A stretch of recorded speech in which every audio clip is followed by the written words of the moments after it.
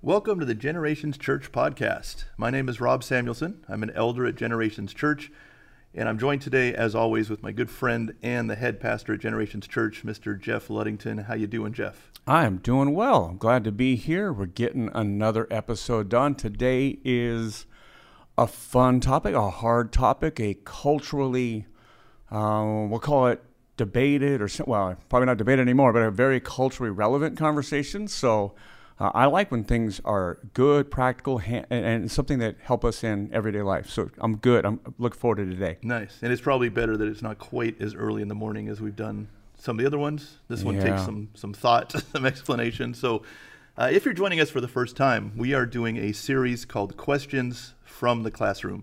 And if you're joining us for the first time, shame on you. Where have you been? Oh, no. Here we go. They're going to click off now. Yeah, go back and, click off and go back and watch and listen to the other ones and then catch up. Forgive us. Questions from the classroom. These are questions from our high school students here at the school where we teach. And I keep waiting for the week we have an easy one. But these kids do not ask easy questions. I guess if they were easy, they'd already have answers for them, right? That's a good point. But this is also one, too, that I could see kids asking over and over again, trying to get the answer they want. I think this is one of those questions that we have an answer we want. We want our ears tickled. We want something that we can agree with. Sure. And sometimes we can't. I love the fact that you're willing to tackle these difficult questions, that you're willing to tackle them from a biblical point of view, to explain them. I think some pastors ignore questions like this because they know they're controversial. I think some pastors will say, well, God says so, and so that's it. Sure. No explanation. So here's the question. Why does Paul say women cannot teach or ask questions in church? So referring to the passage, we'll read the one from 1 Timothy chapter 2, verses 11 through 14. Let a woman learn quietly with all submissiveness. I do not permit a woman to teach or to exercise authority over a man. Rather, she is to remain quiet, for Adam was formed first, then Eve, and Adam was not deceived, but the woman was deceived and became a transgressor. So have at it. Here you go. And I'm out of here. Okay, yeah. So the question, why does Paul say women cannot teach or ask questions in church? The ask questions in church part, I would say that's not what it's saying. There was a male-female separation in the temple back in the day, right? So there was this pattern inherited from Judaism where men sat in one place and women sat in another, right? And so the let a woman learn quietly, sometimes I've heard by reputable folks say that there's no kind of shouting from one space to another. And I'm not sold that that is exactly what it's saying. If that's the case, that made sense. But I think it's mostly this idea that it's more the spiritual authority side. And so I do not, what he says very clearly is, let a woman learn quietly and with all submissiveness, right? So let her learn, and there's a posture, a posture of humility, right? But it doesn't say to whom yet. And then it says, I do not permit a woman to teach or exercise authority over a man, whether she is to remain quiet. So that quiet side, right, is about the authority, right? It's actually like we could just kind of translate this into humility. And then it talks about Adam and Eve, right? And so this, for me, when I hear questions like this, it's about gender roles in the home and in the church and where Scripture gives us this image, right? And so we are a part of a church. I pastor a church or an elder at a church that is complementarian. What that means is that we believe men and women are equal but different, right? That God created gender. It's not fluid. It's not what you choose it to be, but it's biological. It's designed. And that God made both genders to complement one another, right? And in that, there's different functions, right? There's a husband and a wife, right? That marriage is one man, one woman. And that there are some classic roles. And that doesn't mean women can't work or anything else, because we see women working all throughout Scripture. Christian women, good examples of women, right? So it's not that, but there are some roles. And there is some design in this. Women are designed differently than men. And, women are oftentimes far more nurturing and loving and in different areas where men are different, right? And so it's in that differences, in the design that God has created. I want to go all the way back to before sin entered into human history, right? That there was a design. And so Adam is created first. He's given the law. And then what we see is humanity's sin. We see Eve sin first, and then we see Adam follow her into sin. We've talked about that passage before. But long story short, the sin we're held accountable for is Adam's, not Eve's, right? And the reason for that is the positional authority that God delegated to him. So it's not inherent power or authority or some kind of one is better than the other. It's that God delegated authority to Adam. And so as that plays out, we also inherit his failures, right? And so fast forward to the New Testament church, and there's a repeated phrase. Colossians 3 says, wives, submit to your husbands as fitting in the Lord. Husbands, love your wives and do not be harsh to them, right? So there's another submissive side, right? 1 Peter 3 says, likewise, wives, be subject to your own husbands, so that even if some do not obey the word, they may be won without a word by the conduct of their wives when they see your respectful and pure conduct, right? So wives, be submitted to your husbands, even if your husbands aren't Christians, aren't solid believers. Maybe they're not even good people, but you might win them over by living the way God created you to live. They might see the gospel through you. Ephesians 5, same thing. Wives, submit to your own husbands as to the Lord. For the husband is the head of the wife, even as Christ is the head of the church, his body, and is himself its Savior. Now the church submits to Christ, so also wives should submit to everything in their husbands. Now, Ephesians is the longest passage. There's three verses directed to the women, and then there's 8 verses directed to the men. And so if you're hearing this, just kind of do the math. God's pretty hard on the men. Like, hey, you're called to lead. You're called to be responsible for this. But there's a parallel that we are to learn from the relationship between Christ and the church. That's our parallel, right? So God assigns roles to humanity based on God's plan, God's reasoning, all the way from creation before sinners in human history. So we can't say this is just a part of the sinful, broken world. That was before that. Adam got to name the woman, Eve, right?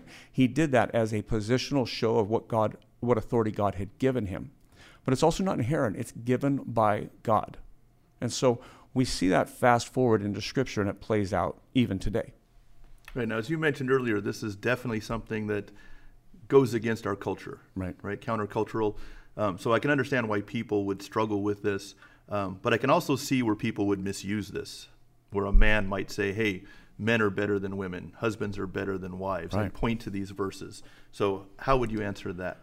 So I would go right back to Scripture. Remember the first verse I read about this. Wives, submit to your husbands, Colossians 3. That's verse 18. Then verse 19 said, husbands, love your wives and do not be harsh to them. And so then we talked about Ephesians 5, right? As Christ loves the church. That's the model. So we're supposed to not be, bullies and jerks but we're also not supposed to abdicate leadership to our wife, right? You can be all the way over here, the meek, timid, I just let my wife lead. Or you can be all the way over here where you're just a dictator, or at least the first syllable of that. And, so we should avoid both those sides. And what we should do is be Christ-like in our leadership. And that's true of all leadership roles. You and I teaching students in high school, me pastoring a church, you being an elder in the church, community group leader, all these different things. We should have Christ-like leadership, right? We should be like servant leaders, right? And I don't see the role of husbands in Scripture as being the dictator tells everybody what to do, right? But rather servant leadership as Christ loves the church and gave himself for her, says Paul to the Ephesian church, right? So that's in the wording. It's baked in. But there's another side of this. 1 Corinthians 11:3 says this, but I want you to understand that the head of every man is Christ, the head of a wife is her husband, and the head of Christ is God. And I'm not reading that just to emphasize the headship and headship there is like the head of a river flowing. It's its supply and support, right? It's where it derives, all that it needs from, right? So the husband should be that for the father, father should be that for their family. But it also says now that Christ and the head of Christ is God. And so here's what we know about Jesus. Jesus is co-equal with God the Father and God the Spirit. He is God the Son, right? But even in that title, God the Son, he is an equal part of the Trinity. He is fully God, and yet he defers leadership to God the Father, right? Especially when he's here in human flesh on earth 2,000 years ago. He says, I don't do my will at all. I do only the will of the Father, right? And so what we're shown is an equal person, right? An equal player in this conversation or role can defer leadership to someone else. And so I don't think I'm any better than my wife. I think we're equals. Complementarian means equal but different. I have people on staff that, in an org chart, they're below me. But in value, they're equal to me. They're equal human beings. Before the eyes of Jesus, all equal. But we do have positional roles. And so this just shows us how even Christ defers to the Father. Excellent. Yeah, and I think for many of us, we see, as we look around, we see that, women might struggle with this and say, well, wait a minute, you want me to be submissive? But Right. we don't always see men stepping up and doing what they're supposed to do, right? I think both of us would say when you're at church, you see a lot of wives bringing their kids to church and the husbands are not there. Right. They're taking over that role because the husband's not filling it. Yeah.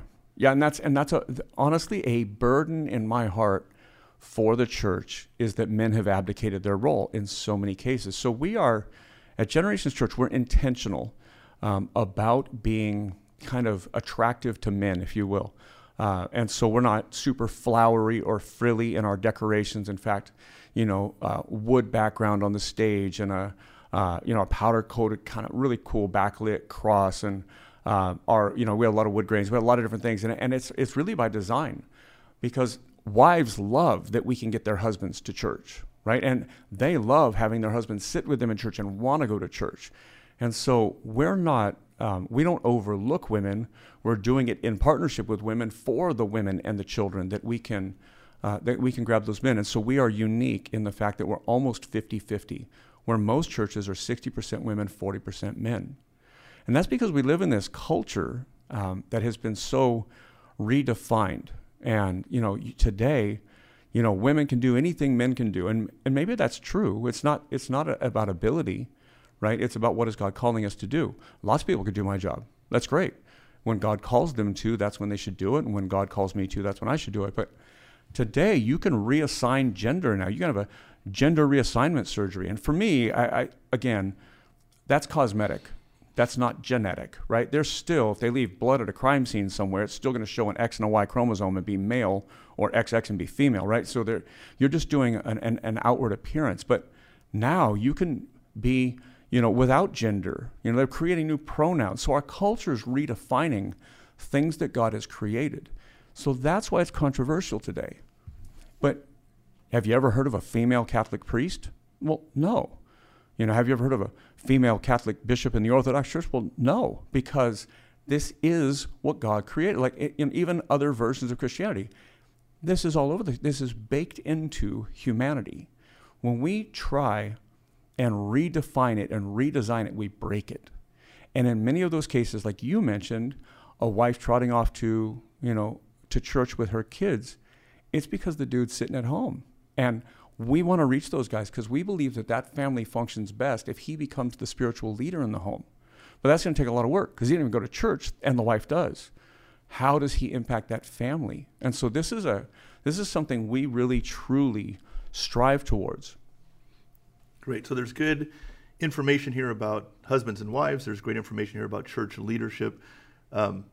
If a kid asked you this question, if a student asked this question, and then they said, okay, I understand what you're saying, but I attend a church with female pastors. Yeah. What advice would you give them? How do they deal with that in light of these passages? Well, when that female pastor gets up to teach, I think you should plug your ears and run out screaming. No, so here's honestly. So I just couldn't help Hopefully myself. nobody Sorry. ends it right there. I know. Yeah, all the women just clicked off. I'm sorry. I apologize. So, all right. Here's what I really truly think.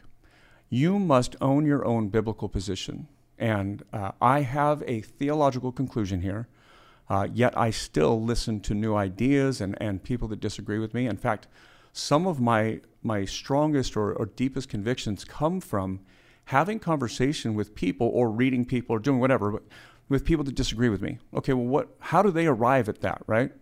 And so if you're listening and your church is different, your church has female elders, female pastors, female preachers, whatever it might be, with respect, I think you should ask about it. I think you should ask. If you're really concerned about the biblical doctrine on this, then you should probably first pray and study Scripture and ask what you see there, right?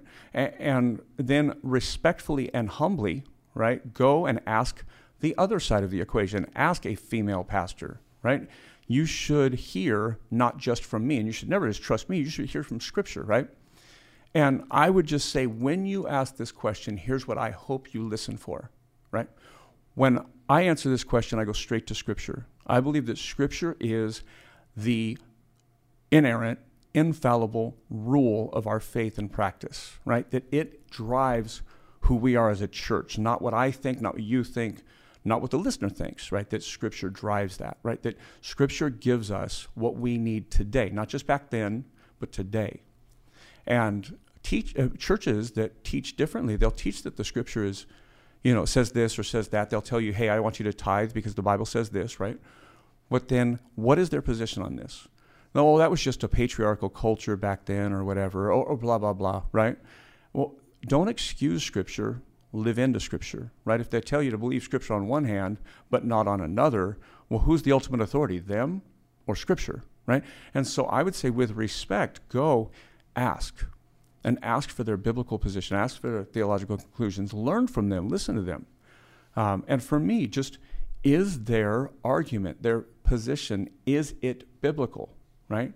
Or do they point at obscure things like Junius is mentioned in Romans 16, who was well-known among the apostles? Well, that doesn't say she was a well-known apostle. It says she was well-known by them or among them. She hung out, right? Do they use vague things to define their theology, or do they use very, very clear statements like, I don't permit a woman to teach, Paul says, or wives, submit to your husbands, or whatever, right? Like that this is very clear. We always use the clear things in Scripture to help us define the vague things. We don't do it the other way around. So I would say respectfully, humbly, pray, seek Scripture, ask them, right? And hear them out. Be willing to learn from them. Be willing to find that I'm wrong and they're right. Always with respect, always with humility. But you should have this conversation. You should know what you believe here. Excellent points. And I think that goes not just with a question like this one, but with any question, yes. Right? So, yeah, this is one of the reasons I was taught to have my Bible open while the pastor is preaching. Yeah. Right? Are they giving me opinion? Right. Or are they actually coming straight from Scripture? Find a church where that's going on. And as you said, listen to what they have to say, but you got to know Scripture. Yeah. And so diving into Scripture, reading it for yourself, making sure if you don't understand it, ask somebody and say, hey, can you explain this to me? But if they're trying to explain it away, right, as opposed to trying to explain what it means. That's a warning sign. Yeah, for sure. Okay. Is there anything else you want to add before we wrap this up? We're just about out of time. Maybe just as a quick thought. Submissions for all of us, right?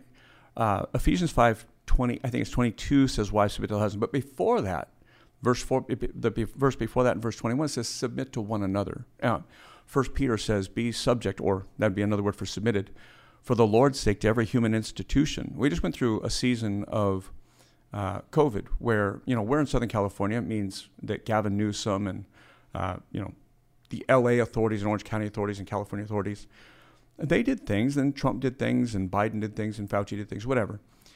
You're bound to disagree with somebody in that list of people, right? But I believe that part of our worship is to submit. We submit to authorities, unless they're telling us not to worship Jesus, or to deny Jesus, or to worship, Buddha or something, right?